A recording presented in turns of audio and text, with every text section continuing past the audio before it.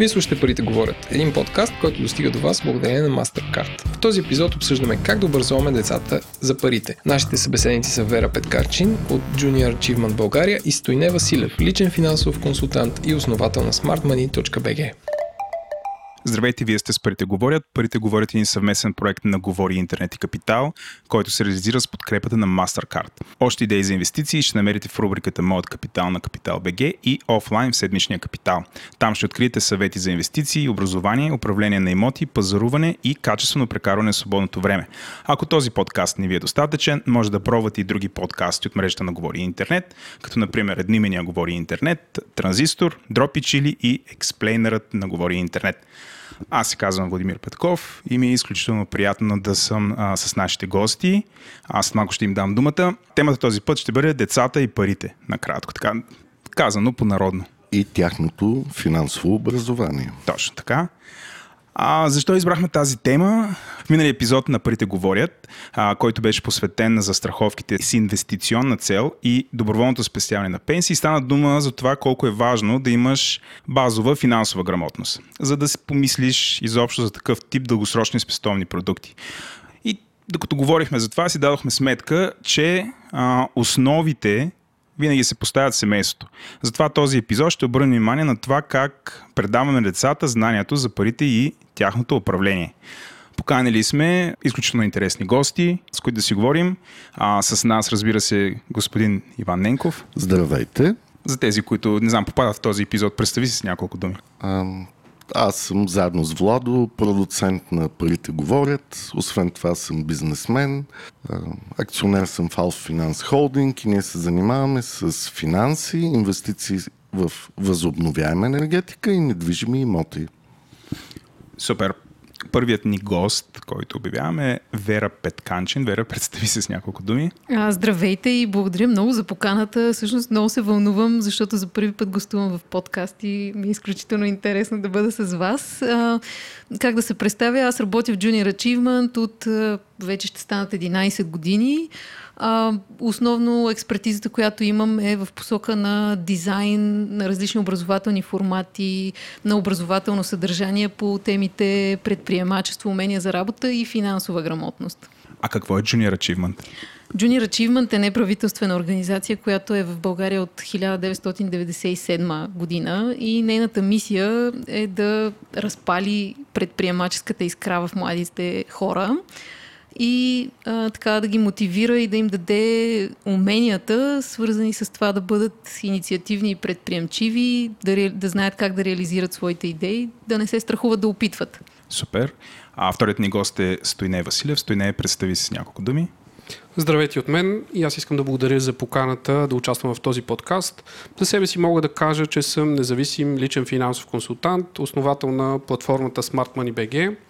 Там основната ни мисия е да помагаме на хората да увеличават финансовата си грамотност и да управляват по-умно парите си. Друго, което мога да кажа за себе си, автор съм на първата българска книга за лични финанси и инвестиране, умни пари, която се превърна в бестселър и за мен беше неочаквано, че една такава много специфична тема хората се интересуват. Това, което забелязвам, аз се занимавам с икономика и финанси, може би над 23 години вече, че последните години наистина темата за парите, тяхното управление става все по-популярна и това рано или късно трябва да дойде до финансовата грамотност на децата и се радвам, че вече има такава тема, която да представим нещата в тази област. Аз направо започвам да стрелям с въпросите и първият ни въпрос към вас двамата е, някой от вас да си го хареса, на каква възраст започваме да говорим с децата за пари и как? Ако мога аз да започна, тъй като теоретичните неща, които знам за преподаване на финанси към деца, вече ги прилагам и на практика. Дъщеря ни вече е на 5 годинки и половина, но реално започнахме може би около 3 годишна, когато беше и разбра какво са парите, разбра, че левчето, железното левче има някаква стойност и той може да се размени за нещо любимо.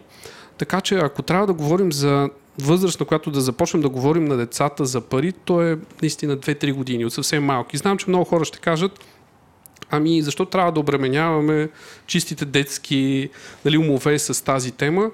Но идеята е, че това наистина е много важно умение. Според мен това е умението на 21 век.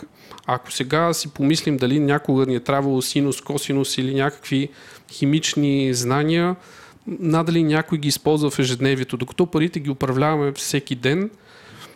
Другото нещо е, знам, че родителите малко повече наблягат на езици, на добри професии, които да имат техните наследници, но да не забравят, че каквото и да правят, те ще управляват пари. Независимо дали са книжни, електронни, криптовалути или някакви други пари на бъдещето. Така че за мен темата е колкото по-рано се въведе изобщо в разговорите в семейството и към децата, толкова по-добре. Вера, ти съгласна ли си, че трябва възможно най-рано да започне да говорим с децата за пари? Да, съгласна съм. Аз споделям тази гледна точка, именно защото парите наистина ни заобикалят и те са част от нашето ежедневие и всъщност е много жалко, когато, да кажем, моето поколение, излизайки от училище или дори от университета, ние въобще не сме имали никаква представа за това как се случват нещата, как да отидеш в банката, как да попълниш, въобще да си отвориш банкова сметка или да направиш банков превод.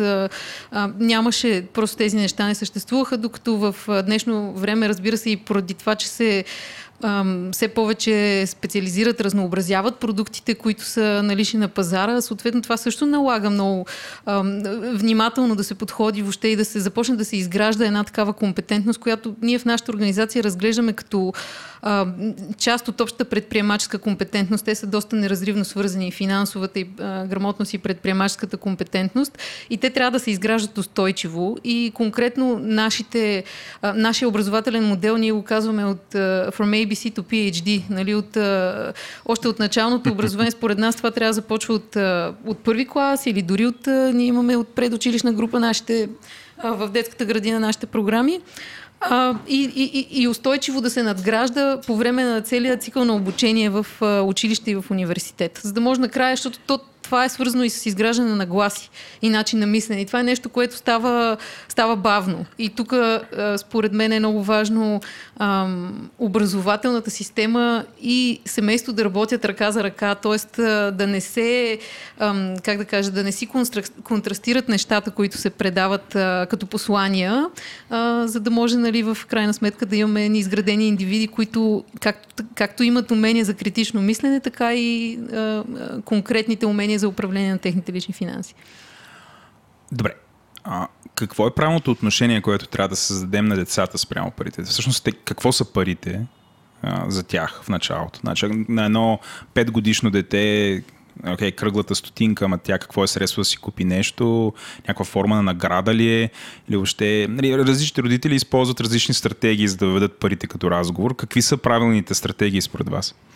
Според мен не може да говорим за някакви правилни стратегии. Въпросът е да не влизаме в това, което Вера каза, нашите родители, как те са ни възпитавали, уроците, които те са ни дали, които са тотално неадекватни към съвременния живот.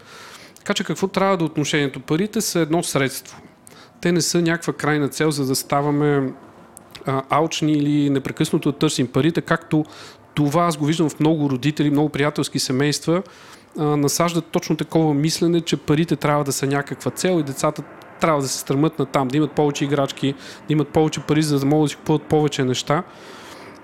Ако избегнем ограничаващите вярвания, това, което няма да ни върши работа в живота, това според мен е една добра нагласа. Дали е правилна или грешна, може да видим, когато нашите деца вече станат възрастни, те дали се оправят добре в живота или не. И това е един добър критерий. Аз тук бих допълнила, съгласна съм с всичко, което Стойне каза, и бих допълнила, че парите винаги са свързани те се преплитат с определени житейски цели. И за мен финансовата грамотност всъщност е много свързана с това то е свързано и с ценностите, с това какви цели си поставяме, какво искаме да се случи в нашия живот, какво искаме ние да си изработим. И действително самата финансова грамотност е нещото, което ни дава възможността ние наистина информирано да подходим към постигането на тези цели и съответно начина, по който управляваме парите си да подплати този житейски път. Аз в този ред на мисли искам да ви попитам. Ясно е, че първите разговори с децата за пари ще са на тема, че това е някакво доста добро средство да разменеш срещу нещо друго, което ти е любимо. Има ли значение на каква възраст почваме да обсъждаме с тях вариантите, че парите не само са разменно средство, а може да се спестяват или да се инвестират не само в любими неща, а в нещо, което след години ще ни донесе възможността да имаме много повече любими неща?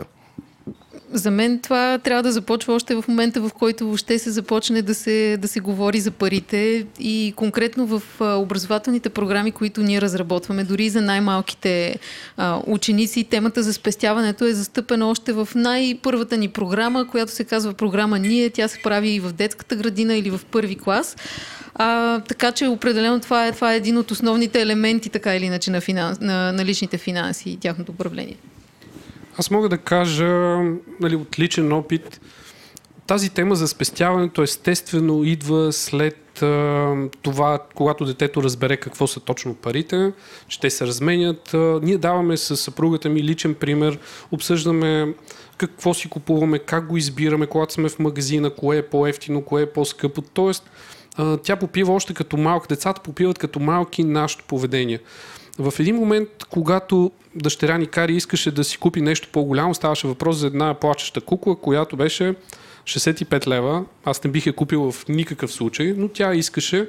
И ако бях тръгнал, не може да си позволим или не може да имаш, това само би блокирало нейното мислене. Това, което и казахме, събери си пари, тя има джобни, и за 2 седмици може да събереш някакви пари, ние ще добавим останалите, и тя вече видя една възможност, че когато събира пари за едно дете и не само, и за възрастите е много тежко да спестяват. Спестяването е най-сложното нещо. Инвестирането не е чак толкова, защото то е едно техническо знание. Как да инвестираме, риск менеджмент и така нататък, но спестяването да отделим сега от текущия си доход е наистина много тежко психологическо упражнение, а за едно малко дете е още повече. За него времето, той не знае кога ще след един месец, след една година. Така че 2 седмици ние преценихме, беше на около 4 години и малко, преценихме, че това е един добър срок, в който тя да види резултата от това спестяване, спести парите, купи си кукла, и за мен беше много интересно нейното отношение към тази кукла. Тя се хваляше на всички, че тя си купила, проявяваше много по-голяма грижа, отколкото към останалите играчи, които ние сме купили. Така че ако трябва да сложа някаква възраст, наистина 4-5 години децата вече са осъзнати, знаят какво е парите и могат да разберат концепцията за спестяване. След това в детската градина, предучилищно, училище, още повече могат да развият тази концепция и да помислят малко за по-дълъг период от време. А на какъв принцип тя имаше доход, че да спестява? Това как сте го регулирали? И всъщност как и обяснихте връзката между труда и парите? Или всъщност как един 4 годишен човек има доход, за да спестява и да си купи кукла? Нали? Това абсолютно ми идва естествено този въпрос. Тя получава джобни. От 3 годишна възраст джобните бяха по 1 лев на ден. И отначало ние купувахме нещо, което тя да си купува с това левче. Сега вече от 4 години и половина са 2 лева на ден. Вече може да й дам 2 лева и да отиде да си купи нещо. Сега пак много родители може би ще кажат защо така джобни, защо детето трябва толкова рано да получава пари. За мен това е един добър инструмент. Джобните обаче не са инструмент за наказание, т.е. ще ти спрат джобните, ако не слушаш, или инструмент за насърчаване. Тоест ще ти давам джобни, ако правиш нещо, ти си добра, послушна си. Джобните са просто получава, защото тя е член на нашето семейство. И всеки има някакви нужди. Аз имам джобни, съпругата ми има джобни, съответно и детето трябва да има джобни, което е съобразено с нейните разходи. И това е един много добър начин, инструмент да и предадем уроците за парите. Защото каквото и си говорим, теоретичните знания и това, което се учи в училище едно, но реално това, което прави, детето тогава се учат и възрастните, съответно най-добрите уроци. Добре, като казва уроци, спомняте ли си вашите първи уроци, които вашите родители са ви дали по отношение на парите? Вера, започваме с теб. Спомням си, да. Всъщност винаги на първо място е било това, че трябва да се спестява. И също така да не се харчи излишно, да не се харчат пари за глупости, за неща, от които нямаш нужда. Това определено е нещо, което беше на първо място, но също толкова важно беше в нашето семейство. Аз затова съм много благодарна на семейството си и по-специално на майка ми, че те са ме възпитали да ценя образованието. и това беше нещо, което беше много ключово. Тоест от всички, при нас се е спестявало, нали, във всичките тия години, в които аз съм израснала, всъщност това беше период на доста голям недоимък, нали, 1997, зимата на Жан Виденов и така нататък. И определено нямахме, всъщност постоянно беше някаква борба за не чак за оцеляване, обаче нещата не бяха никак розови. Винаги образованието е седяло на някакъв пиедестал и за него не са се скъпили средства. И т.е. всичко, което сме имали, е било инвестирано в това ние да израснем образовани, така че да може в последствие, нали, в крайна сметка сами да достигнем до фаза, в която да може да си позволяваме добри доходи. Аз първите си уроци за парите получих от баба ми и дядо ми, които ме отгледаха реално до 6 годишна възраст. Аз живеех на село, едно безгрижно детство, но те имаха различни разбирания за парите. Това, което те ми казаха, че парите са лоши, че богатите хора са лоши. Те бяха с едно такова, особено баба ми си спомням, едно такова много чувство чорбаджии. Това е човек, който потиска бедните хора, служителите, работниците, ми да. И те са най-лошите хора, нали? Принизяваше до някакви крадци, да кажем, и много тежко престъпление, тия си чорбаджия. И съответно това в ума ми се остана, че богатите хора, хората, които имат бизнес или инвестиции, това са лоши хора. И това ми трябваше наистина много време, за да преодолея това вярване. Иначе другите уроци, както и Вера каза, да спестяваме, беше много важно, да кътаме пари, че банката е най-добрата инвестиция, депозита или спестовната сметка в банката. Пак добре, че не е било, нали, под дюшека. Имаше и пари под дюшека, но не чак толкова много. Тези всичките разбирания дойде 96-та година и се промениха тотално. Ако мога само една история. 96-та година бях втори курс в техникума по икономика в Перник и има учител по финанси, за който съм благодарен, че ме запали изобщо под темата за финанси, икономика, управление на пари. Каза: ще стане нещо, просто си обърнете парите в германски марки или щатски долари. Просто учител, който имаше счетоводна къща. Защото той е знаел какво ще се случи, нали? Нещата са били ясни.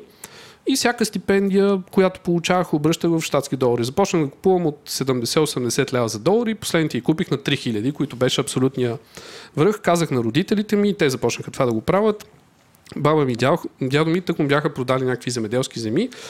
Имаха около 12 000 лева, което беше една гарсониера в Перник тогава. Нали? Освен това, на спестовните книжки имаха около 50-60 хиляди лева за нашите сватби на мен и брат ми, на братовчедите ми, които наистина се равняха няколко апартамента. Това, което ги убедих, около 6 000 лева да обърнат в долари, и реално само тези пари спасиха. Те не знаеха какво е долари и казаха: те американците са ни нападнали, нали? Това не трябва да им вярваме. Но това е останало при мен и наистина и техните вярвания, те се промениха. Тоест, те са въжали за едно друго време, но след това се промениха и това бяха наистина първите ми уроци, добри или лоши, за парите. Вера. Исках само да допълня тук, да вметна, че наскоро правихме едно проучване в Junior Achievement сред студенти, тъй като имаме програма, която е свързана с управление на лични финанси за студенти от нефинансови специалности. И много интересно, те над 260 човека попълниха, беше това лято. И понеже имаш един въпрос, който е точно този, който вие ни зададахте, най-важните уроци, които вашите родители са ви предали на вас. И просто исках да споделя от тия 265 човека да харча разумно, това е, което излиза на първо място, 72%, и да спестявам на второ място. Тоест, мисля, че напълно съвпада с това, което моите родители са ми казвали на мен, докато другото интересно, най-важните уроци, които вие ще предадете на вашите деца. И тук сега се променят нещата, да управляват правилно парите си. Това е 71% го казват, което според мен е доста по-различно от това да харча разумно и да спестявам, защото включва много повече елементи и може би наистина се променя гледната точка към това да говорим, нали, за управление на личните финанси, как да се умножават тия пари. Аз сега искам и Иван да каже, защото, нали, той някакси в живота, като е пораснал, малки Иван, като е пораснал, е станал инвеститор и бизнесмен. Две неща. Едното е моят последен урок от баща ми за управление на пари, който се случи 90-та година. 89-та година лятото, както и 90-та година лятото, имах шанса да работя на Златни пясъци като бараман в английски пъб, където съответно бакшишите бяха в твърда валута. След тия 2 лета аз имах известна сума в брой спестена в британски паунди и разговарях с баща ми, който тогава беше... Никой не се е занимавал с финанси или икономика, но беше директор на ловно стопанство. И по негов съвет парите ги сложихме в една банка в Горен Чифлик, близо до Варна, аз съм от Варна между другото, на много висока лихва, защото по негови изчисления тия пари щяха да се удвояват през 2-3 години. Супер, но тогава банката обменяше $1 за 1 лев. 90-та година. И точно след 6 месеца просто нямах никакви спестявания. И тогава си казах, може би тези уроци не са най-правилните. Човек трябва да гледа малко по-широко на това. И както се казва, да рести с хистори. Нали? Оттам се занимавам с финанси. Но въпреки това, точно този елемент, че управлението на парите е по-важно от спестяването, е темата и на нашия подкаст. Той както е важен за деца, така е важен и за възрастни хора, за хора от всякаква възраст. В крайна сметка, спестяването на парите е валидно единствено и само от гледна точка на това къде можеш да ги вложиш, а не просто да ги трупаш под дюшека или в банката. Да, всеки човек трябва да има пари в банка за някакви неотложни нужди. Но умното управление на пари изисква първо да имаш разговор, до някъде образование и след това възможности да ги инвестираш. Аз мисля, че ние абсолютно достигнахме момента след това чудесно въведение. Достигнахме момента, в който започнем да си говорим, окей, на нас какви съвети ни дадоха нашите родители, какво се случи с нас, това го разбрахме, но всъщност годината вече е 2019 и ние сме в позицията да дадем съвети на нашите деца или въобще на други хора, които имат деца, искат да ги въведат в темата с парите и не просто да ги въведат в темата с парите, ми да ги обучат малко за спестяванията и за това как те да бъдат по-предприемчиви. Първият ни въпрос е на каква възраст да започнем да даваме джобни пари на децата. До някъде отговорихме, нали, възможно най-рано, но това, на което не отговорихме, е да поставяме ли условия и ограничения за какво могат да ги използват. Или просто даваме парите и те действат. Стойне. Аз вярвам, че всеки човек или всяко дете, когато само си научава уроците, това е най-добро за него. Ние даваме свобода на дъщеря ни, тя получава джобните пари. Има само един забранителен списък. Този списък влизат дъвчащи бомбони, такива вредни храни, да, някакви наистина неща, за които ние не бихме дали пари. От тук нататък тя решава за какво да изхачи нейните джобни пари. Естествено, започва да купува някакви безмислени неща, някакви лакомства или някакви нейни неща, шоколадови яйца най-често, но ние оставихме тя да разбере кое е важно, от кое получава повече стойност или е по-хубаво за нея. От тук дойде и това, че ако си спести за 2 дни, т.е. има един ден 2 лева, следващия 4 лева, вече е нещо по-голямо. Ако са 3 дни, може да си купи някаква малка кукла или нещо по-голямо. Така че тя сама научи тези уроци и това за мен е много важен принцип, да оставим децата сами да учат уроците си. Сега се сетих за те наречените ограничаващи вярвания, това, което казвам на децата си, което е лъжа и не е истина. Много често чувам, това не може да си позволим. Това е лъжа. Няма как да не може да си позволим една кукла за 10 лева или едно камионче за 15. Може да си го позволим, но ние трябва да разкажем защо сега не е момента или да дадем възможност децата сами да си го позволят. Чрез предприемачество, това за което ще говорим, чрез спестяване, инвестиране, нали, на някакъв етап трябва да въведем и темата за инвестиране. Вера, ти съгласна ли си, че трябва да оставим децата да имат пълна свобода? Аз искам да питам всъщност тук в този контекст, например, понеже ми идва темата за разграничението между нужди и желания. Нали, т.е. това дали е нещо, което вие говорите, например, с малката? Говорим, да, но е много трудно, защото вече не сме 19, 18 или 20 век и огромна част, може би 99% от нещата, които купуваме, всъщност не са нужда, а са само желания. Имаме нужда да се наядем, да пием нещо, да спим, да имаме покрив над главата си. Това са нуждите. Всичко останало е желание. И тук е много трудно, защото имаш нужда, да кажем, от кукла или камионче си играеш, но куклата дали да е такава от 10, 20, 30 или 50 лева, тук вече е много тънък момента. Когато сме възрастни, по същия начин имаме нужда от телефон, с който да говорим, но дали имаме нужда от телефон за 500 лева или за 2000, като възрастни не винаги правим тази разлика. При децата е много трудно. Ние говорим на дъщеря ни защо. Тоест, даваме нашите уроци и нашето поведение го обясняваме. Защо купуваме, защо това ни трябва, колко е ценно за нас. И тук даваме някакъв ролеви модел, който да следва, а не просто да й кажем, ти нямаш нужда от това. Ние не знаем.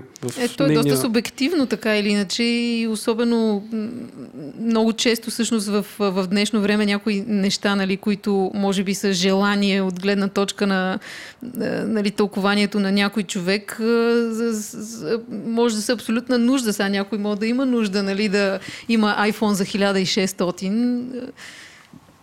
Добре, аз точно в този ред на мисли да питам Вера, а има ли образование, което да е насочено към родителите, как да обясняват на децата си точно тези моменти, концепции и така нататък? Или поне да говорят с някакви хора по тая тема, да се научат как да се държат със своите деца? В нашите програми това, което застъпваме, насърчаването на децата, когато научат нещо в час в рамките на някои от нашите уроци по финансова грамотност, даже им даваме едни картички на най-малките, с които те отиват при родителите и трябва да разкажат какво се е случило в днешния час.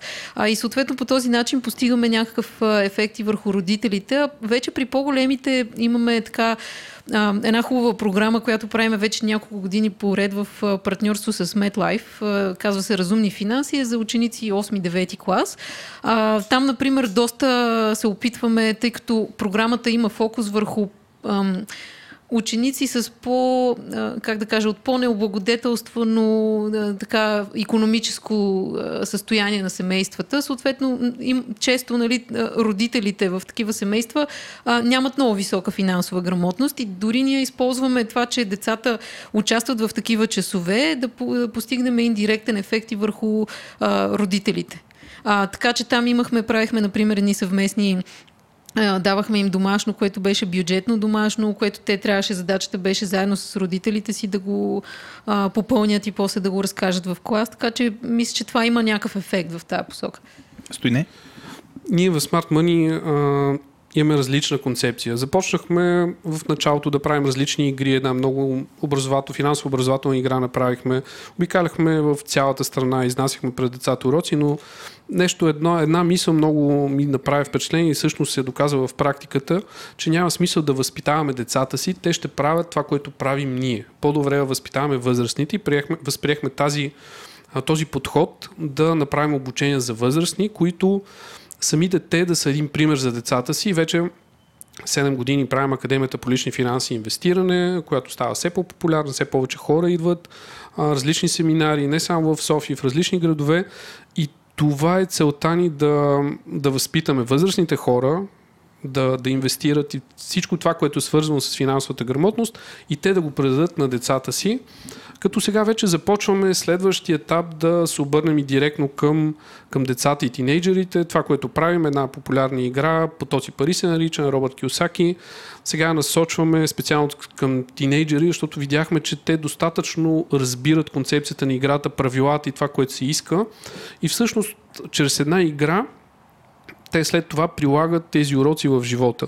Идеята е да слезем още по-ниско, т.е. да направим една подобна игра, която е за деца. Също преди години, когато аз стартирах, направих игра, която имаше работно заглавие Умни пари. Тя е action-based. Представете не борд игра, която се играе с зарчета, а в една стая има 20 или 30 деца, им се раздават едни пари, които след това трябва да решават как да ги похарчат. Има фиксирани разходи, има някаква част, която остава. Тази част, която остава, трябва или да дадат за глезотийки, им казвам какво са тези глезотийки, PlayStation, Судолет и така нататък, или да инвестират. Нали, не очаквам деца, които тази игра всъщност от 1 до 8 клас е подходяща, но очаквам те да започнат да инвестират и веднага да разберат тези уроци, но дори да им щракне нещо, когато станат тинейджери или когато започнат първа работа, това за мен е достатъчно. И само още нещо искам как въвеждаме в тази игра идеята за труда, т.е. че трябва да положиш някакви усилия, за да получиш пари. Повечето деца, съгласете се, когато отидат на работата на мама и на тате, някой им дава компютър, те играят по цял ден на игри или се занимават колежките с тях и те си мислят, че да изкарваш пари е много лесно. В тази игра, за да им дам аз заплата всеки месец, те трябва да правят някакви физически упражнения. Да скачат, да тичат, да правят лицеви опори или нещо друго, за да получат това възнаграждение и така чрез играта въвеждам идеята, че трябва да се потрудиш за това. Абсолютно съм съгласна, смисъл това за полагането на усилията и за това, че трябва да имаме възпитана такава нагласа, че ти за да почнеш да получаваш нещо и за да ти се подредат нещата, ти преди това трябва да си дал нещо, иначе няма как да се случи. И даже както си говорихме и преди да започнем записа, доста млади хора, нали, в днешно време, аз това го виждам също и в работата, идват, започват, обаче очакват, нали, те да са на ръководната позиция от самото начало, то няма как да стане това нещо. В смисъл, ти трябва да натрупаш някакви умения, трябва да дадеш нещо преди да може да имаш тия претенции. Добре, аз малко ще ви върна към основите. Как ги учим децата да следят разходите си, въобще приходи, разходи, кога им въвеждаме концепцията за електронна таблица, може би някакъв детски Excel ли има? Как го правите това? Детски Excel ли хареса? Днес точно си говорихме, когато разглеждах въпросите и с жена ми казваме, добре, как ще научим дъщеря ни да си записва разходите, детски Excel или някаква друга таблица. Всъщност, това, което ние правим, е да има някаква отчетност. Тоест, тя си има касичка и на един период я отваряме и броим парите. Другото, което правим, сега започнахме тя да има някакъв план за седмицата. Тази седмица ще направя 1, 2, 3, 4, 5.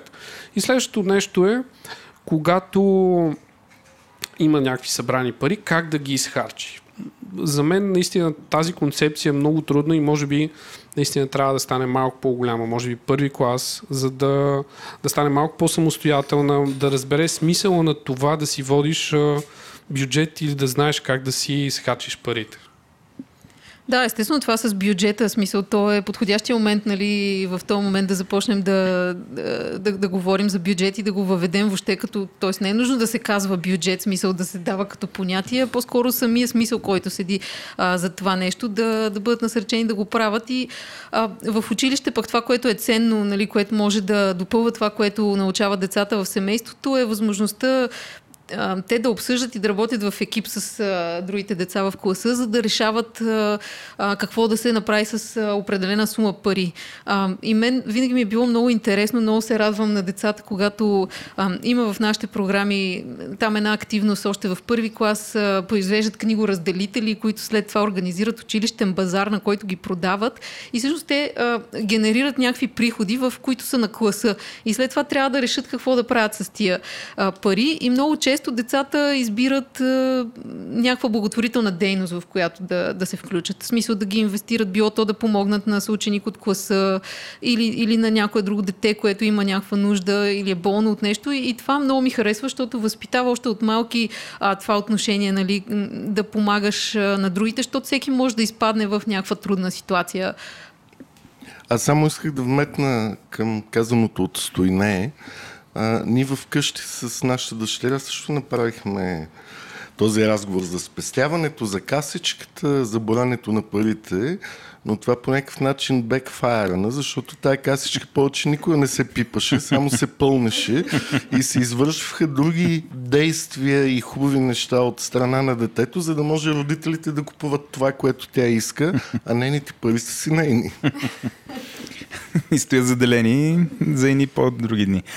Добре, Вера, по твое наблюдение, какво работи най-добре в обучението, които правите по финансова грамотност в училище? Защото, нали, малките деца въвеждаме, но в един момент някакси, когато те тръгнат на училище, вече имаме съвсем други възможности да работим с тях, нали, да ги обучаваме. За мен винаги са практическите дейности. В смисъл, това е, което им е най-интересно. Стойне спомена преди това игровия подход. Това е нещо, което ги увлича и това е нещо, което всъщност оставя най-много неща в тяхното съзнание, нали, с по-траен характер. Така че ние като цяло се стремим да ограничаваме нали, тази лекционна част, която е в рамките на урока.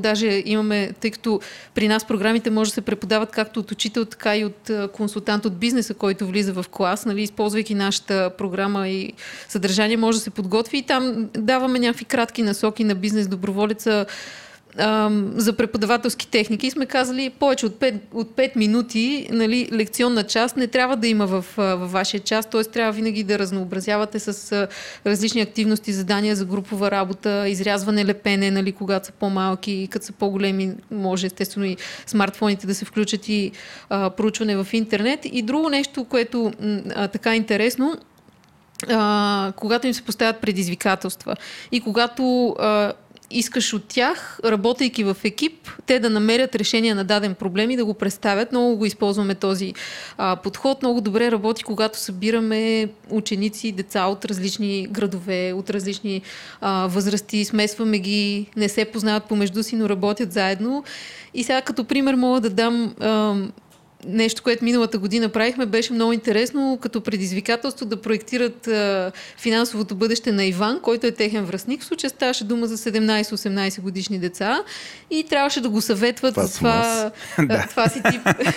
Малкият Иванчо. Трябваше да го съветват например, какво образование да избере, къде да живее, дали да живее в родния си град, дали да се премести в София, каква ще е първата работа, за която ще кандидатства, да спестява ли за автомобил, да се ожени ли за приятелката си сега или след няколко години. Нали, всичките тези неща, които са все пак част от житейските неща, с които всеки от тях ще се сблъска. И това им беше много интересно. Аз въобще не очаквах, че толкова много се въвлякоха в това нещо. Имаше и така и много интересни наблюдения, чисто за мен от гледна точка на това какви са нагласите на тия млади хора. Примерно почти никой не го посъветва да отиде в чужбина да живее, което аз доста се очудих. Сега, верно, може би не са представител на всички сме в шок.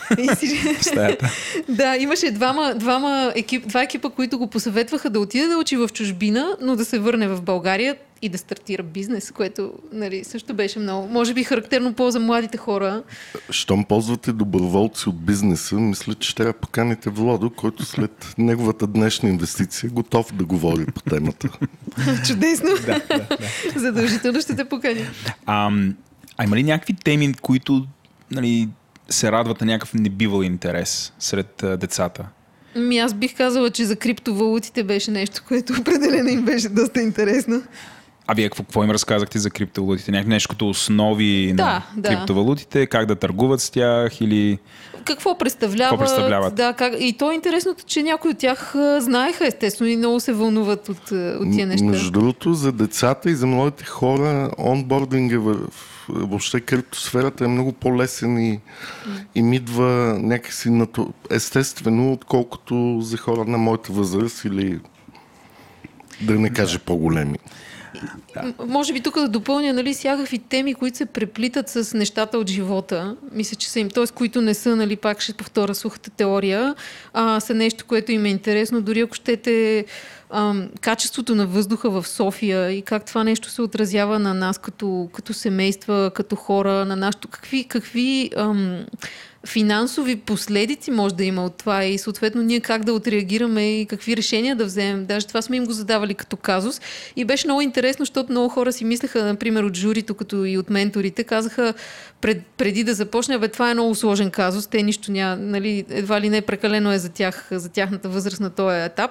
А после се изненадват, нали, колко добре обмислени, аргументирани, проучени решения дават на това нещо. Следващия въпрос е и към Вера, обаче мисля, че и Стойне може да отговори или въобще има какво да каже по темата. Има ли връзка, според вас, между това колко подготвени са децата по темата за парите и това дали развиват в последствие предприемачески дух и умения? Определено като цяло има връзка, нали, между финансовата грамотност и предприемаческата компетентност. И ако има някакви проучвания, с които може да го докажем, въобще... Ако може я само да вметна, ако говорим за финансовото образование на деца от родители и те са учени само на спестовност, както Стойне спомена по-рано, това по някакъв начин блокира чувството за предприемачество, според мен. Да, защото ставаш по-малко склонен да поемаш рискове, а пък все пак предприемачеството е свързано с това да поемеш риска и да знаеш, че не е задължително да успееш веднага. Аз това щях да допълня, че да, спестяването е нещо, което сме по-консервативни и то не подпомага предприемаческия дух, но ако ги научим направо управление на парите и инвестиране, защото инвестирането е много близко до предприемачеството. Поемаш някакъв риск, имаш неизвестни, не знаеш какво ще се получи, но може да получиш много по-голяма награда и много по-голяма възвръщаемост и печалба, ако успееш. И това мисля, че е много близко до децата, както и това за криптовалутите. И като разбиране, мисля, че е много близо до тях. Това само да допълня още нещо за кои са интересните теми на децата. Тези, които са от живота на големите. Когато играем в тази игра и казвам, по-добре ли е да си купим жилище или да живеем под наем, и това, което те са чували от техните родители, реално се проектира върху тях. Едно дете казва, много по-добре е да живеем под наем, защото може да се преместим. Това, което съм говорили родителите, и тези теми от живота наистина предизвикват някаква дискусия и повишават общото ниво на знания във всички деца. Те виждат различни ситуации, което е много полезно наистина. И пак за връзката между предприемачеството и финансовата грамотност, нали, както по-високата финансова грамотност може да допринесе за това ти да имаш и по-така склонност или нагласа към това да бъдеш предприемчив. Обратното също е вярно. В смисъл, развивайки своите предприемачески умения, нали, ти можеш да достигнеш до етап, в който да развиеш и уменията си за управление на финансите, даже включително, нали, от гледна точка на стартирането на предприемаческа дейност. Това е момент, в който, нали, ще се сблъскаш с управлението на корпоративните финанси. И тук в случая, нали, вече с набирането на начален капитал, всичките тези неща, определенето на себестойност, на цената на продукта. Така че тук влизаме в дори още по-интересна, може би, сфера на финансите. Аз само да допълня, това, че някой има финансова грамотност, не е гаранция, че ще стане предприемач. Другото нещо, което виждам, тъй като ние правим различни обучения и за предприемачество, за стартиране на бизнес и работя с хора, които вече са стартирали своята дейност, обикновено предприемачите имат може би малко по-ниска финансова грамотност и не взимат под внимание тези неща, като определена себестойност, бизнес план. Тоест, в началото се търси чист ентусиазъм, продуктът да е добър, да се реализира бързо, продажбите да вървят и може би на някакъв етап след първата или втората година вече имат нужда от точно тази по-висока финансова грамотност и изобщо да въведат финансите в бизнеса. Така че от моя гледна точка не мога да кажа дали има пряка връзка между високата финансова грамотност и финансовата култура и това някой да стартира бизнес. Моите наблюдения са, че тези, които имат подходящ пример деца, т.е. родители, предприемачи или в семейството роднини, са много по-склонни да рискуват и да стартират някаква дейност и на един етап разбират, че финансите са важни и тогава вече я търсят.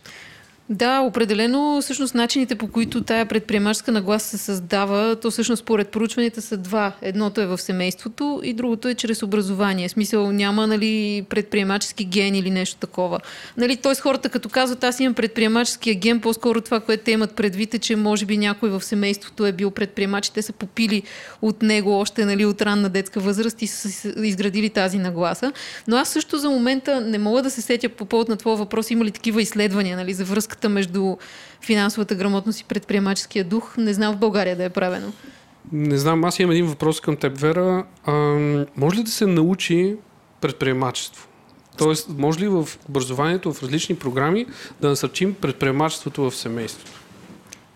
Аз определено смятам, че предприемачеството може да се научи. Даже слогана на нашата организация всъщност е предприемачите не се раждат, те се създават, което отразява именно това схващане, нали, че това не е нещо, което ти е спуснато от Господ и край. Ако го нямаш никакъв шанс да станеш предприемача. По-скоро чрез подходящите подходи и методи, когато човек бъде поставен дори в училищна среда, която по-защитена, ниско рискова, но в такава ситуация, в която той да трябва да извади от себе си определени качества и умения, които са свързани с начина на мислене на предприемача, това е нещо, което лека по лека теб може да те придвижи в тази посока. Тоест, дори човек като мен, който и двамата му родители са били служители през целия си живот и са се пенсионирали, ако в образованието имах такива предмети, може би по-рано ще да стана предприемач. Определено смятам, че е така. Имаме много примери от нашите участници в наши програми, особено учебна компания, която развива par excellence предприемаческите умения, страхотна програма, защото произвеждат реален продукт, работят в екип, набират начален капитал, работят с реални пари и въобще минават през целият цикъл на управление на един малък бизнес. Имаме много, даже сега се сещам веднага, като каза и двамата ти родители са били, пак така от нашите алумни, момче, който и двамата му родители са полицаи.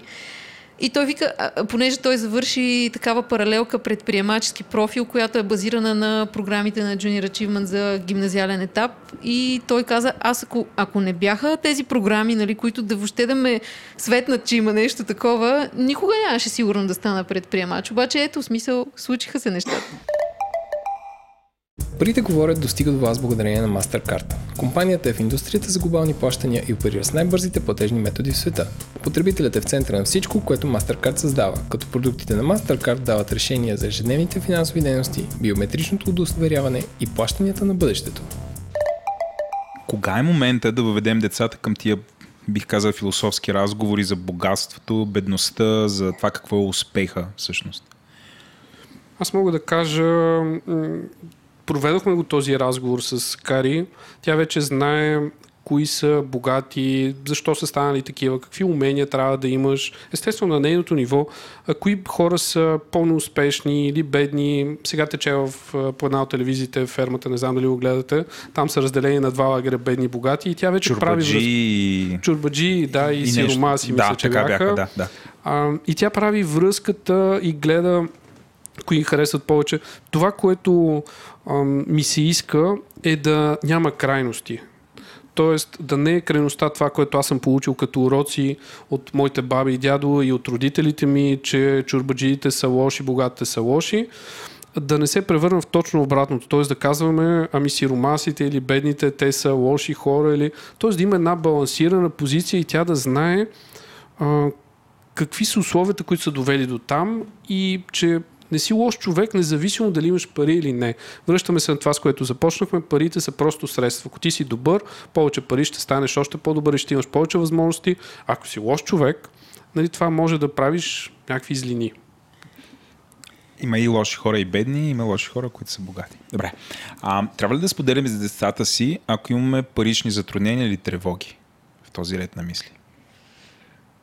Да, този въпрос беше интересен. Аз още като го видях си мислех и си помислих какво се е случвало в моето семейство, когато сме пораствали, и винаги е било прозрачно. В смисъл, винаги се е казвало как стоят нещата. Не знам дали за добро или за лошо. Може би ме е научило по някакъв начин да съм по-дисциплинирана, може би, с парите. И като цяло аз и в работата се опитвам да спазвам това правило за прозрачността. Не знам дали от мениджърска гледна точка е най-доброто, което може да се направи, но за мен е важно, ако, например, временно организацията изпитва някакво финансово затруднение, защото това се случва във всяка една организация, по-скоро хората да са наясно с това нещо и да бъдат активно ангажирани, те също да допринесат за намирането на решение, защото всъщност в един екип нещата се получават добре, когато всички се чувстват ангажирани, и дори когато има проблемна ситуация, по-скоро идеята е не ти да отидеш при ръководителя си с проблема, а да дойдеш директно с някакво решение, което ти можеш да предложиш за решаването.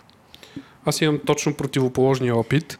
Моите родители имаха много проблеми финансови, налагаше се често да взимат някакви заеми от приятели, колеги. Аз също съм израснал с брат ми, той е 4 години по-малък, в едни не толкова добри години, 90-те години. Имаше много събития се случиха, с едни купони пазарувахме и те винаги са крили финансовите си проблеми. Идеята е била, и вече на по-късен етап, когато сме говорили, да ни предпазят, да не ни затормозяват с някакви разговори за пари.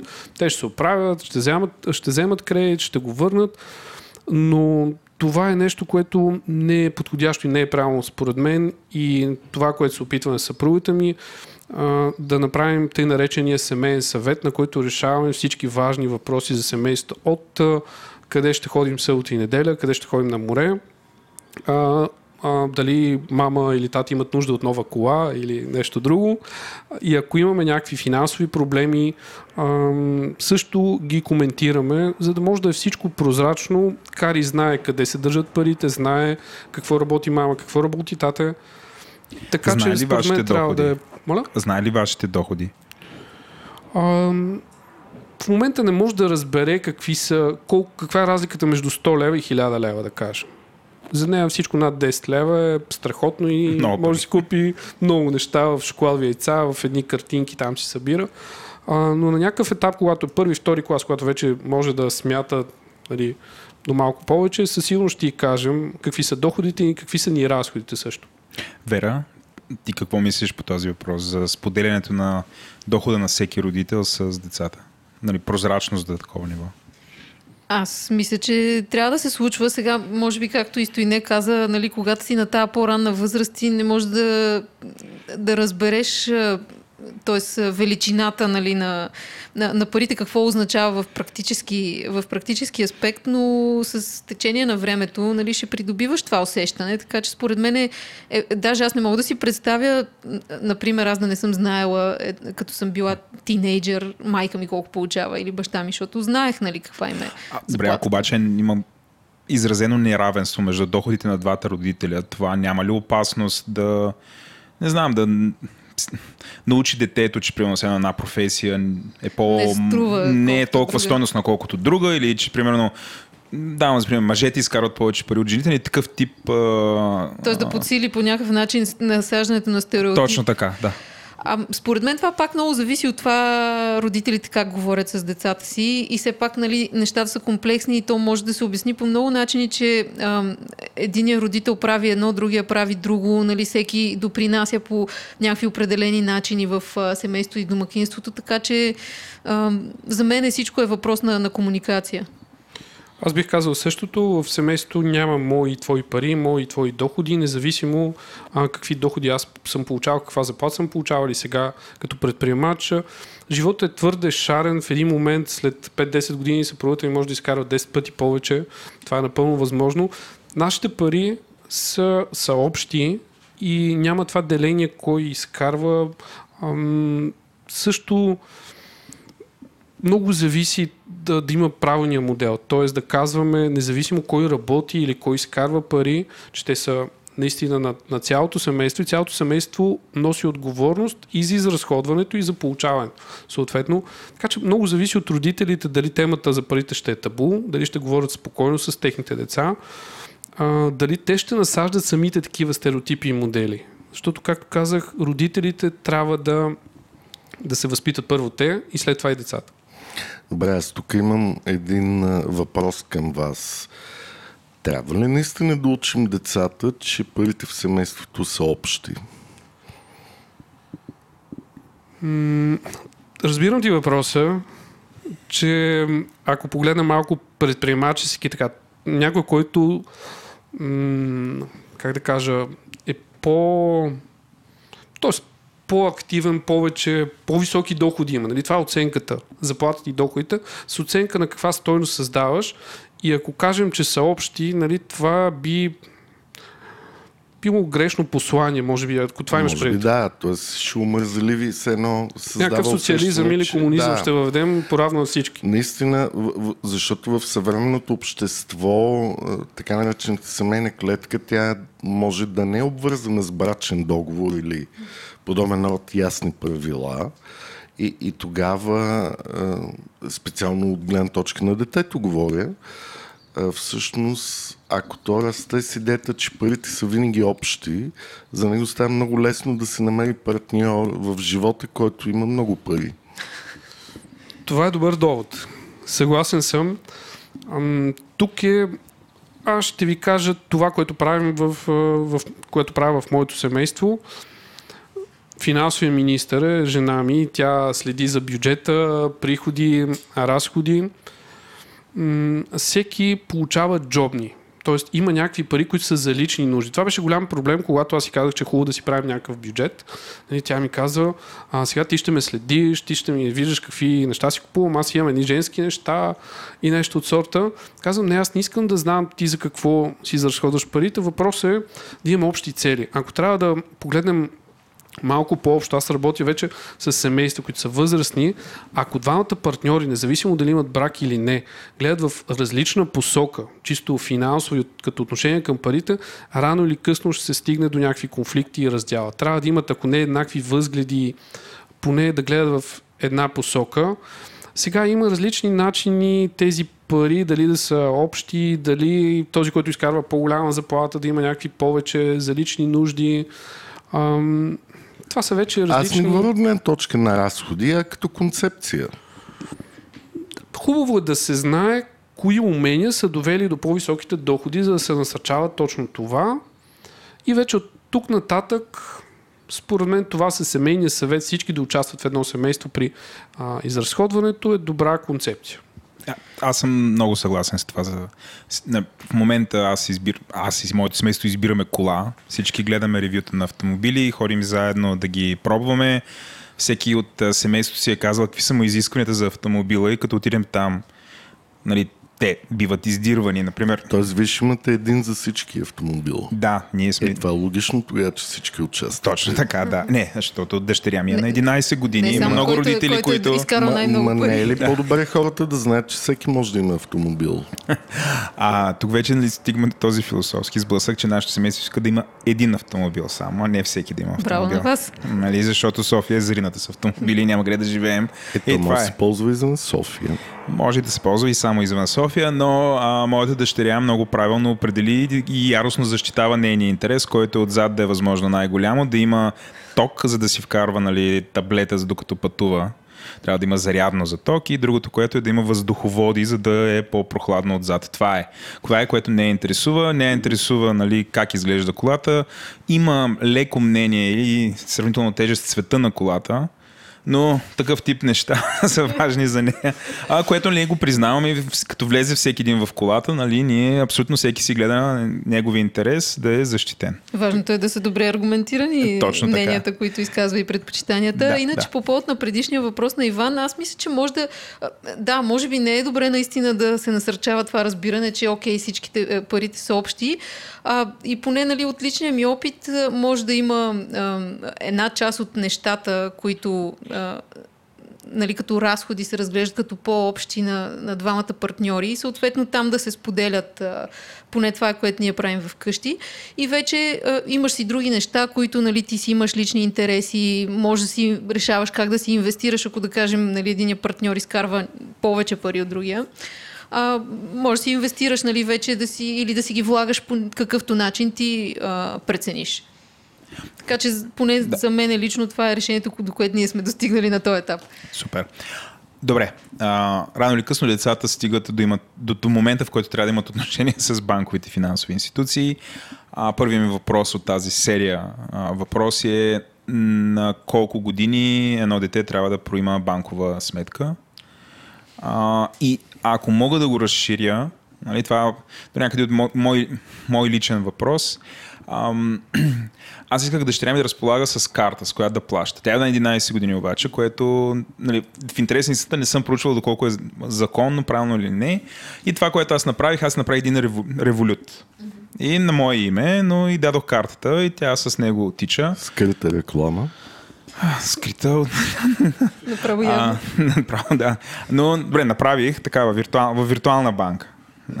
Направих банкова сметка, или тя с тази карта пазаруваше, но имаше огромни притеснения за това, че всъщност на картата пише моето име и като отиваш някъде да си купува пари, винаги беше огромно шубе някой да не се заяде. За това, което направи картата неизползваема и само имаше пари в нея, но не я ползваше въобще.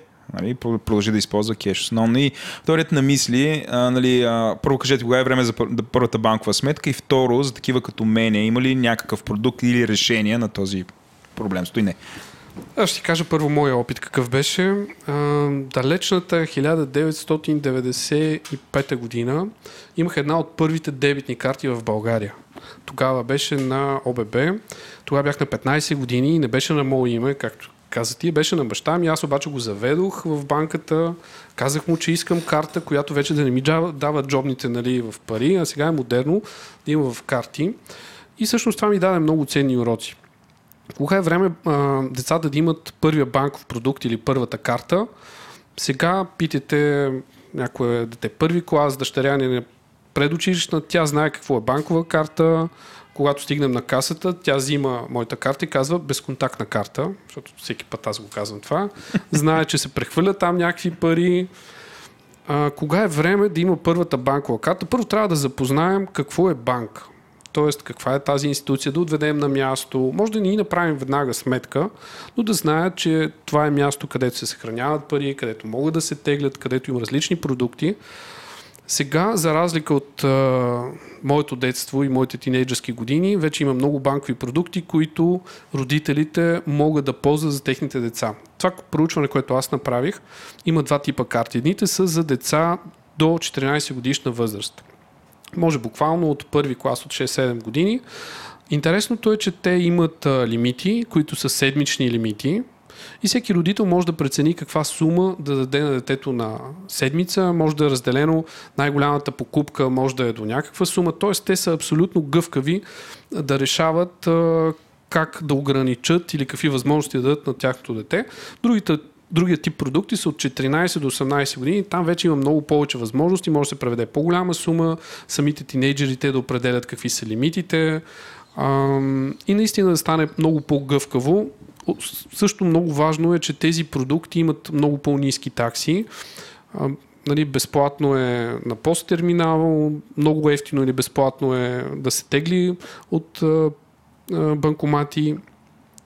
Така че вече има много възможности. Според мен родителите, сетих се още нещо, за по-малките деца може да е във вид на гривна или часовник. Т.е. да е безконтактно някакво плащане, което е още по-забавно и по-интересно. Така че има много такива продукти. Направо не дай тия примери. Това, което проучих, ДСК имат такъв продукт, Unicredit, ОББ, ПИП, т.е. големите банки предлагат тези продукти.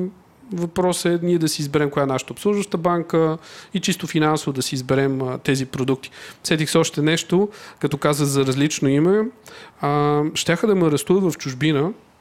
Защо? Защото на кредитната ми карта бяха изписали грешно моето име. Стойне е с Y, а те го бяха написали с J. Аз изобщо не съм забелязал, просто я взех и резервирах някаква кола, не си спомням вече. Те ми поискаха личната карта, оказа се, че е различно име, тях нищо не им говори, нали, че това е близко по звучение. Тръгнаха вика там някакви охрана, полиция. Трябваше да се обадам до моята банка, така че това също е важно с имената, нали, в един момент. Да си ги проверяваме винаги как се изписва, защото при мен моята фамилия е някаква много специфична. Не всичко отгоре аз чето, нали, в Петканчин на английски го пише с TCH и хората много често не доглеждат и въобще се чудят защо не го пише с CH и аз не знам защо, но така си го пиша. И съответно да, може да възникнат проблеми с това. Аз си спомням за моята първа банкова сметка, която всъщност се случи, когато бях в Щатите. В смисъл, преди това какъвто и досег да съм имала с парите, винаги всичко е било, нали, в кеш. И просто там, аз тогава бях на 20 години, когато отидах, нали, то в България не беше много типично може би все пак съм имала някаква банкова сметка преди това, тук, защото взимах някаква стипендия в университета. Да, може и да съм имала, примерно, малко преди да замина за Щатите, но реално там беше момента, в който наистина карта имах и започнах да използвам, защото пък там още тогава то за една дъвка да отидеш в магазина, нали, дет се вика, вадиш картата, никой не използва кеш и за първи път видях тия банкомати, на които всъщност ти можеш, понеже работех там, като ти де-факто, ако изкараш някакви пари, които в брой ги получиш, можеш да ги вкараш в банкомата и те ти влязат в банковата сметка, което такова нещо не бях виждала тук в България и беше много интересно. И интересно обаче след това, като се върнах тук, някакси не е имало такава необходимост, нали, да се ползва карта, сметка и така нататък, до може би, не знам, още няколко 4, 5, 6 години, когато в един момент разполагах с някаква по-голяма сума, с която вече трябваше да се вземе решение, нали, къде ще се сложи тази сума, какво ще се прави с нея. И тогава това пък ми бяха първите срещи с банкови консултанти. Нали, тогава си спомням, Чичо ми ме заведе в Уникредит, запознаме с неговата лична финансова консултантка и нали, въпросът беше, тогава разбрах за първи път за взаимните фондове, за това, нали, че може тя тогава така препоръча, нали, инвестира и част от средствата в нашия взаимен фонд. Аз тогава нищо не разбирах, не знам дали сега разбирам повече, но беше интересно, нали, че все пак разбрах малко трябва повече. Трябва да слушаш повече нашия подкаст. Да, от сега за нататък. взаимните фондове се говори много. Колко въртяхме тази тема? Да, аз тогава да кажа, нали, че нямаше много голяма доходност, ама нали, това може би е нещо специфично за конкретния фонд, за конкретния период от време. Добре, Стойне, аз искам да те върна на темата за пак, нали, за децата и банковите продукти. В какви случаи е подходящо да изберем спестовен влог или пък детски срочен депозит и в какви обстоятелства, например, обикновена дебитна карта, до която да им дадем достъп на децата? Ако говорим за детските депозити и детските спестовни влогове, те бяха много популярни преди години. Баби, дядовци, родители събираха... Аз също събираха за сватба, за образование, за всякакви неща. Сега не са чак толкова, защото се промениха първо самите банкови продукти, а законодателството остана също както преди 20 или 30 години. Ако открием един срочен влог или безсрочен влог, депозит на дете, това означава, че без съгласието на двамата родители, което трябва да мине и през съда, отгоре на всичко, ние не можем да изтеглим нищо от там. Тоест, чисто на практика те вече не са толкова полезни. Има още нещо.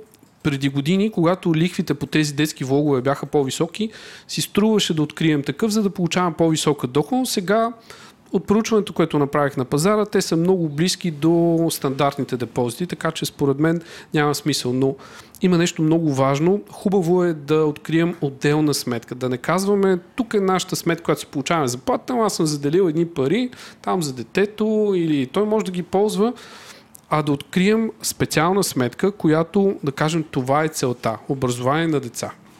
Сега, доколкото са полезни и подходящи спестовните продукти, по-скоро не. Един продукт, който според мен е доста по-подходящ, е една спестовна застраховка живот, която, нали, защитава и нас, ако се случи нещо с нас през този период, да кажем до 18 годишнината на нашето дете, а когато изтече вече този срок, може да си получи сумата, там самата застрахователна сума относително гарантирана. Доходността не е чак толкова висока, но все пак е в пъти над тази по депозитите и поне ще покрие инфлацията. Така че за мен това е един по-подходящ продукт. Основното е ние да кажем тази застраховка, взаимен фонд или какъвто и да е там продукт, това е за тази цел и да съобразим всичко с тази цел, а не просто да казваме, когато му дойде време, тогава ще реша, или там има ни пари на детето, както аз съм чувал, нали, за мен и за брат ми се събирали, и ще му дадем някой ден.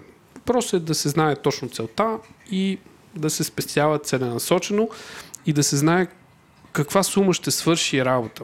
Само един пример ще дам. Направих едно кратко проучване, че образование в чужбина ще струва някъде около 50-60 хиляди лева, нали, дъщеря, когато стане 18 години, с много условности, ако работи и така, но това е една добра сума сегашни пари. Нали, тогава с инфлацията ще стане повече. Това на година или въобще? Зависи и къде. Зависи къде изключвам Великобритания и Щатите. Говорим за Германия, Австрия, скандинавските страни, които стават и безплатни. Образованието там, но все пак има разходи за живот.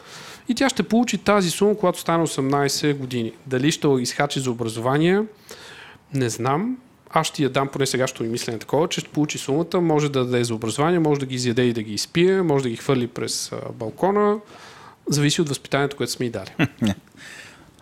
Аз така като чувам какво възпитание сте дали, се съмнявам да ги изхвърля през балкона. Никой нищо не знае. Може някакъв бунтарски дух.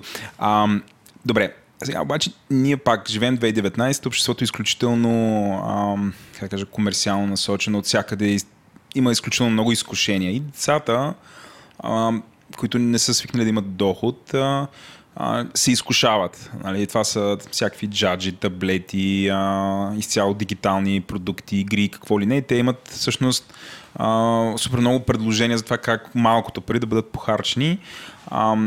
И тук стигаме до момента, нали, в който чисто обективно едно дете и много често семейството не разполага с тези пари, обаче има възможност да ги вземе назаем.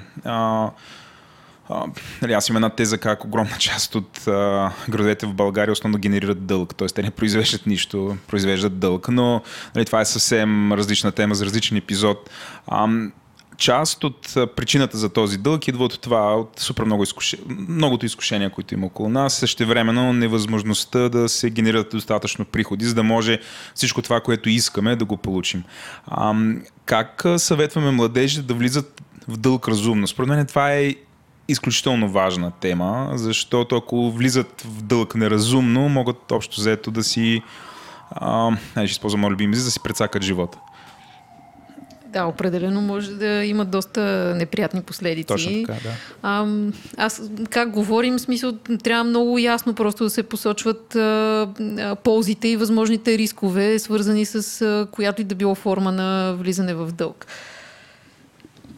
Аз лично, например, не знам сега, тук зависи какво е нашето субективно разбиране за това какво е луксозна стока или някакъв... Аз нали, не бих влизала в дълг за някакви неща, които не са толкова съществени и които по-добре, да кажем, човек нали, да спести няколко месеца или година, отколкото да ги получи веднага, взимайки потребителски кредит. Сега, примерно, за мен да се ожениш, да вземеш потребителски кредит, нали, това е някакво много странно решение.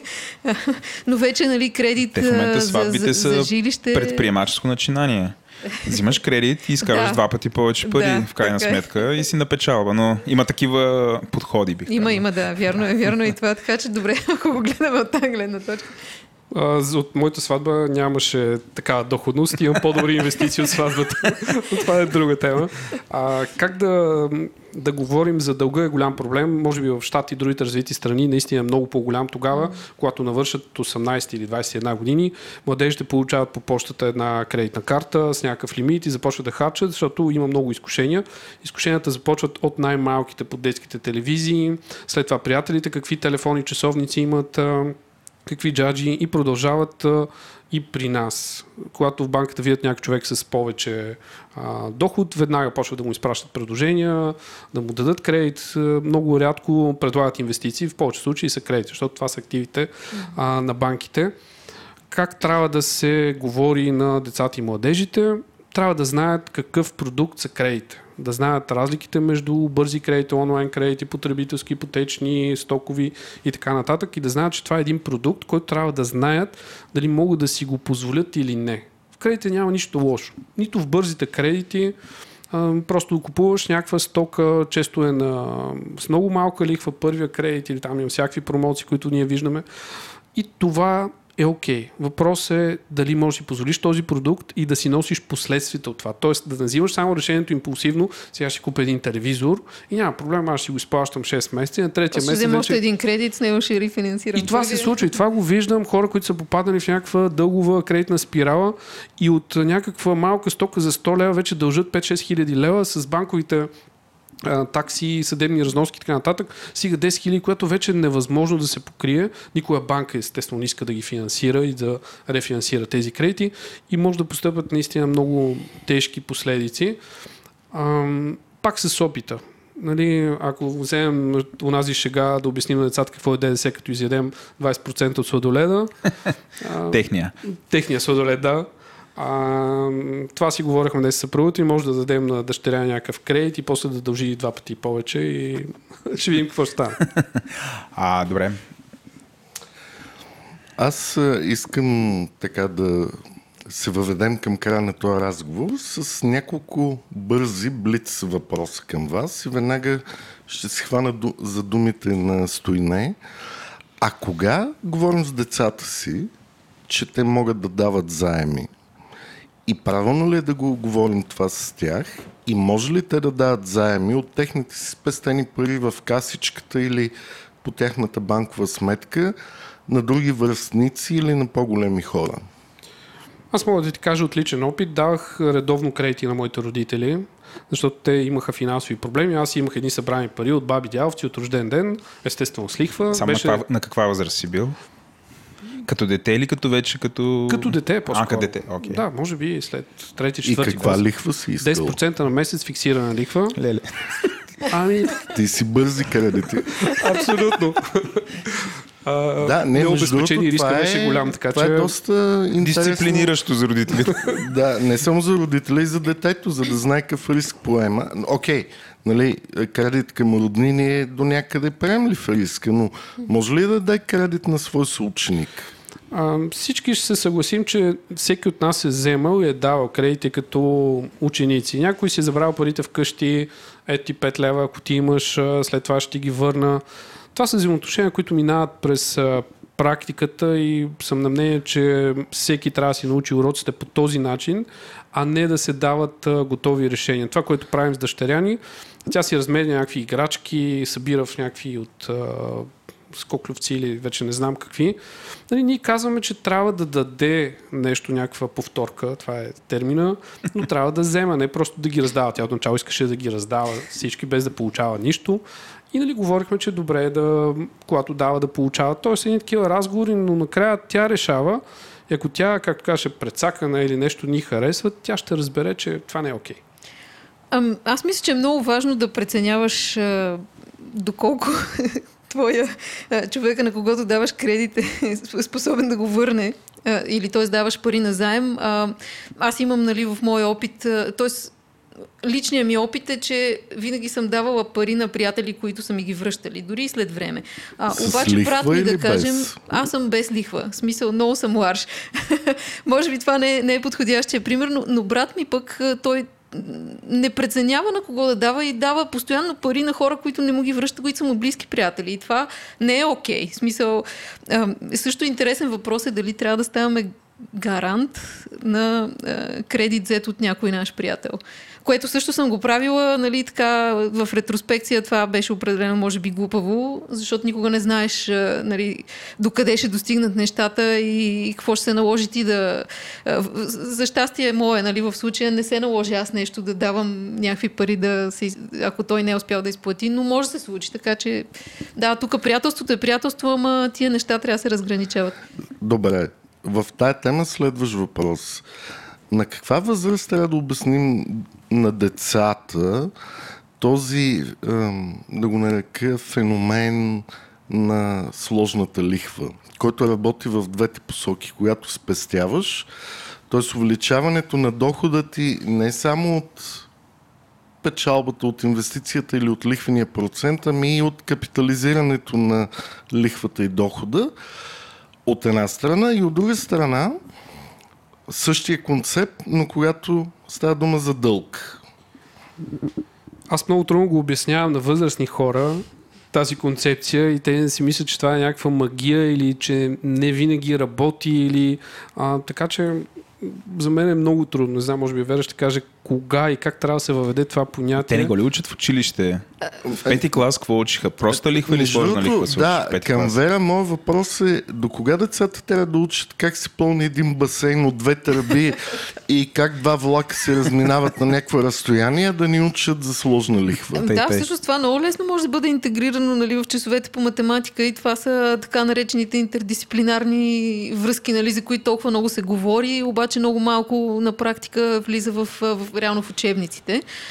Аз исках само да допълня тук, понеже имахме такива въпроси за сложната лихва в въпросника, за който ви разказах по-рано, нали, който беше сред студенти. И реално един от най-трудните въпроси беше точно този за изчисляване на сложна лихва. В смисъл от топ 5 най-трудни въпроси в цялото проучване. Ние в учебника за студенти имаме сложна лихва, имаме също в учебника за 10-11 клас, който ни е практични финанси, така че не знам вече, ако са по-рано, може би е сложно като концепция. Колко, защото те самата формула не е безкрайно сложна. Не трябва ли още в 5-6 клас децата да знаят за този концепт? Не само като математическа формула, но като влияние върху техния живот. Те тогава учат при всички положения за лихвата. Още, нали, поне в нашите програми, така както сме го заложили за, нали, 5-6 клас, се засяга. В 5 клас се учи за лихвата. Нали, дъщеря ми Калина беше 5 клас миналата година. Ама включително и за сложна лихва. Не мисля, че беше проста лихва. Само за проста. Да. Кога се учи степенуване, може би, но пак 6-7 клас се учи за сложна лихва. Въпросът е как това се прилага в дълга и за инвестициите. Това не се учи. Дори мисля, че в университет, аз съм завършил счетоводство и контрол, не си спомням да имаше такъв урок някъде как се прилага сложната лихва.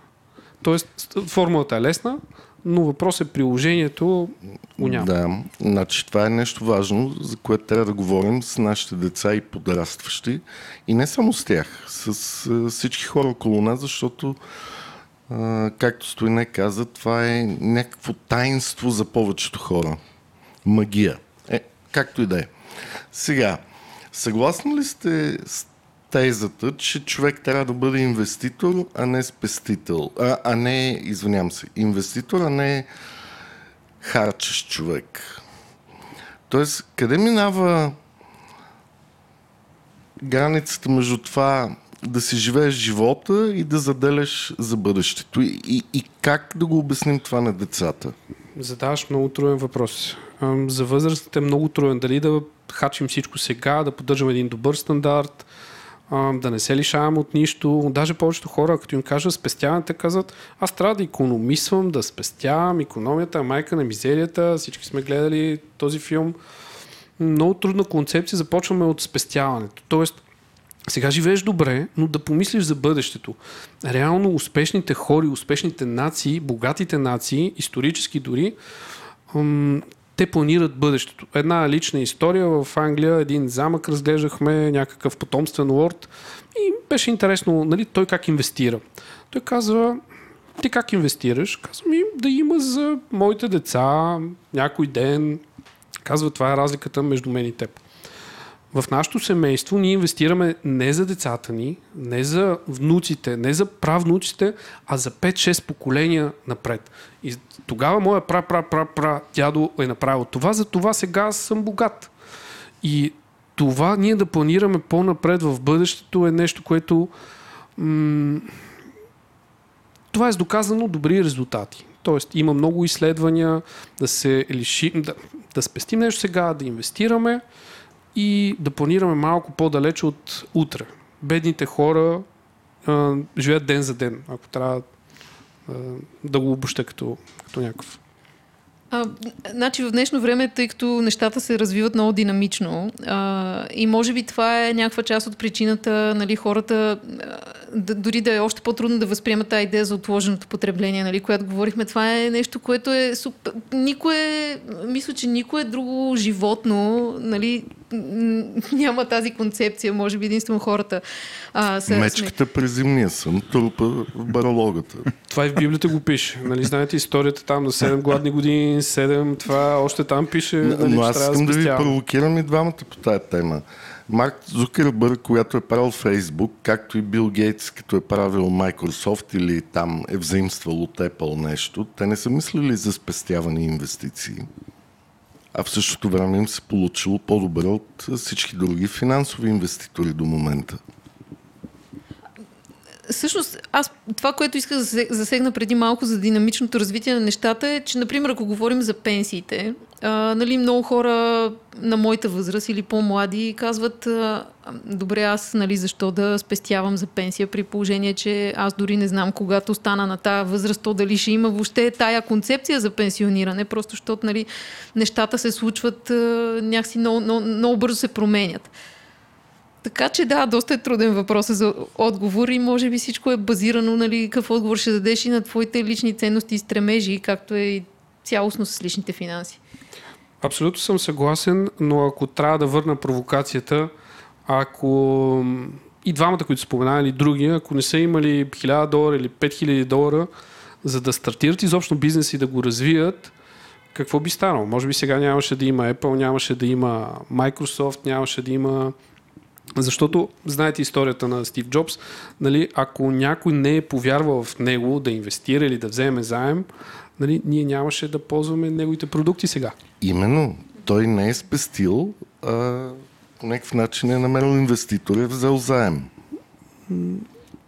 Аз мога да дам отличен опит. Много хора, които гениални, много добри идеи, според мен не се реализират, защото хората нямат спестени пари, не могат да намерят от тези приятели, глупаци семейството, и не могат да вземат venture capital фондове или някакви кредити в България не дават за предприемачество. Така че има го и другото нещо. Тоест, и ако са спестили, може сега някоя идея да се реализира. Но и двете неща ги има, съгласен съм. Добре. Тогава отиваме към следващия ни блиц въпрос. Дали първо си правим семейен бюджет, гледаме какви са ни разходите и след това спестяваме и инвестираме, или първо спестяваме и инвестираме, защото имаме някаква крайна цел, както ти каза, за някакви бъдещи поколения, и т.е. първия разход от нашата заплата и нашия доход отива за инвестиции и след това всичко останало. Ето, нали, имаме едно правило, при което трябва първо да отделиме за някакви такива спешни, неотложни нужди, които възникват, нали, т.е. трябва да имаме този буфер и вече след това, може би следва това, което отделяме за пенсията, ако, нали, се съгласим с това, че хората трябва да се спестяват за пенсия. И вече след това, ако имаме някакви средства, които са останали, ние може да преценим дали да ги спестяваме с идеята да натрупаме по-голяма сума, която в последствие аз лично, нали, бих инвестирала, смисъл, в било то в стартиране на бизнес или в недвижими имоти. Има хора, които, нали, на борсата, смисъл, купуват акции и така нататък. Така че пак зависи много от личните ни субективни разбирания, усещания за нещата. Не знам дали може да се даде еднозначен отговор за всички хора, който да е валиден. Аз силно вярвам на концепцията плаща първо на себе си. Тоест от нашите доходи семейни първо заделяме за по-големите цели. Аз не го приемам като някакво да се лишавам сега, а по-скоро гоня по-големите си цели. Тоест първото нещо, когато аз получа някакъв доход, заделям някаква част, започнахме с 5%, 10%, сега са над 50%. Когато някой му каже, че заделяме над 50% от доходи, той казва вау. Просто преценяваме кои са важните неща в момента. Сетих се за кола, когато ние си търсихме кола, цялото семейство участва, въпреки че беше само за мен, в смисъл аз я карам. Там има едно просто правило, американците са царе на тези коефициенти, до 10% от нетото ти богатство да е колата. Тоест, ако имаш 1 милион, можеш да купиш 100 хиляди. Ако имаш 100 хиляди, нека да са 10 хиляди. Така че това, което е важно за мен, са дългосрочните големи цели. Не само дългосрочни големи цели. Тя може да е след 2-3 години и затова заделям част от дохода. Ако нямам такива цели или изобщо това не ми харесва, мога да си хача всичко. Спестяването и инвестирането не е задължително. Нали, това трябва да стане много ясно. Ако някой иска да си хачи всичко, да го прави. Няма лошо. Аз не съдя никой. Просто трябва да си поема отговорност, че когато вече не може да работи или не иска, нали, трябва някой се грижи за него. Ако разчита на НОИ и държавата, окей. Аз не разчитам, така че аз сам искам да си осигуря това по-добро бъдеще и по-големите цели. Тогава може би ще открия някакви други хубави неща в живота, които не са свързани толкова много с материалните неща. Не знам, когато, нали, настъпат тия години и ако наистина разчиташ на това, което само държавата ще ти дава, ще ти връща, почваш да се оправяш с много по-малко, може би. Оправя се по-малко, както моите родители с малките пенсии, за храна, за някакви лекарства само. Аз не искам да съм на тяхно място. Колкото и грубо да звучи, нали, искам да направя нещо различно. Не искам да съм място баби ми, дядовци, родители. И за това имам различна стратегия от тяхната. Тяхната концепция до последно беше: държавата ще ни даде големи пенсии. И двамата работеха в мината, не миньори, а административни длъжности. И разчитаха до последно, но една вратичка в закона ги остави с доста ниски пенсии. Така че те имат по-скоро така история, която аз не бих искал да повторя. Добре, и за финал последния въпрос ще го зададе Владо.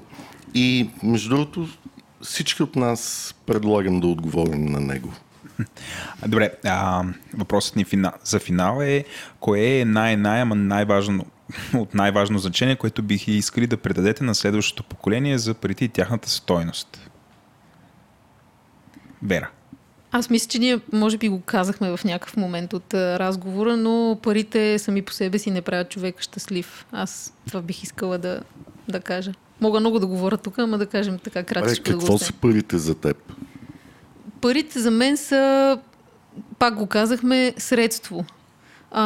На първо място за мен са по-скоро, как да кажа, целите и стремежите на човека да развива себе си, да достигнеш до някакво ниво, в което ти владееш определени умения и познаваш определена сфера до такава степен, че ти можеш да бъдеш лидер в нея и оттам насетне финансовия стимул за това нещо ще последва по естествен път. Стойне?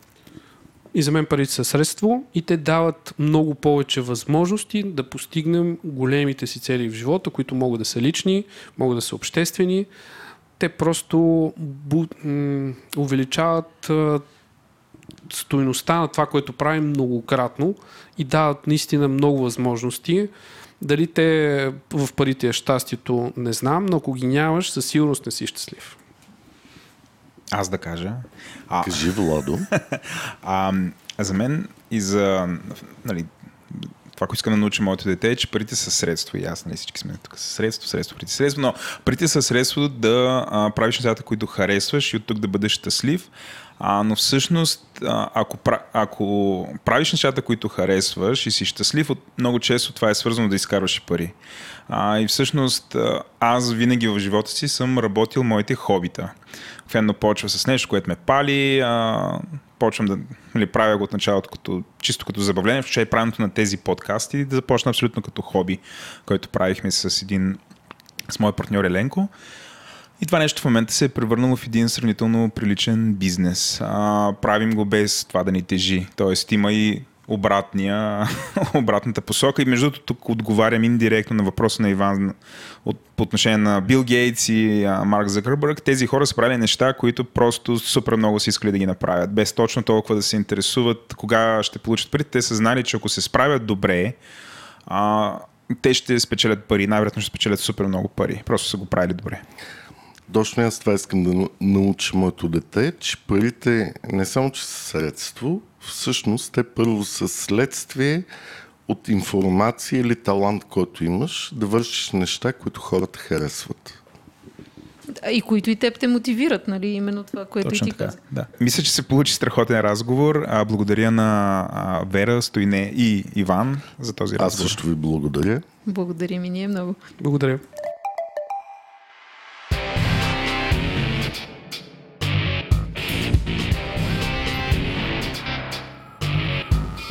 Това беше Парите говорят, един подкаст, който достига до вас благодарение на MasterCard. Ако ви е интересно или имате някаква обратна връзка, може да напишете на подкаст maimunsko@capital.bg. Също така може да оставите добро ревю в iTunes, за да може да ни намерят повече хора, както и да разкажете на вашите приятели. Благодарим ви и до скоро!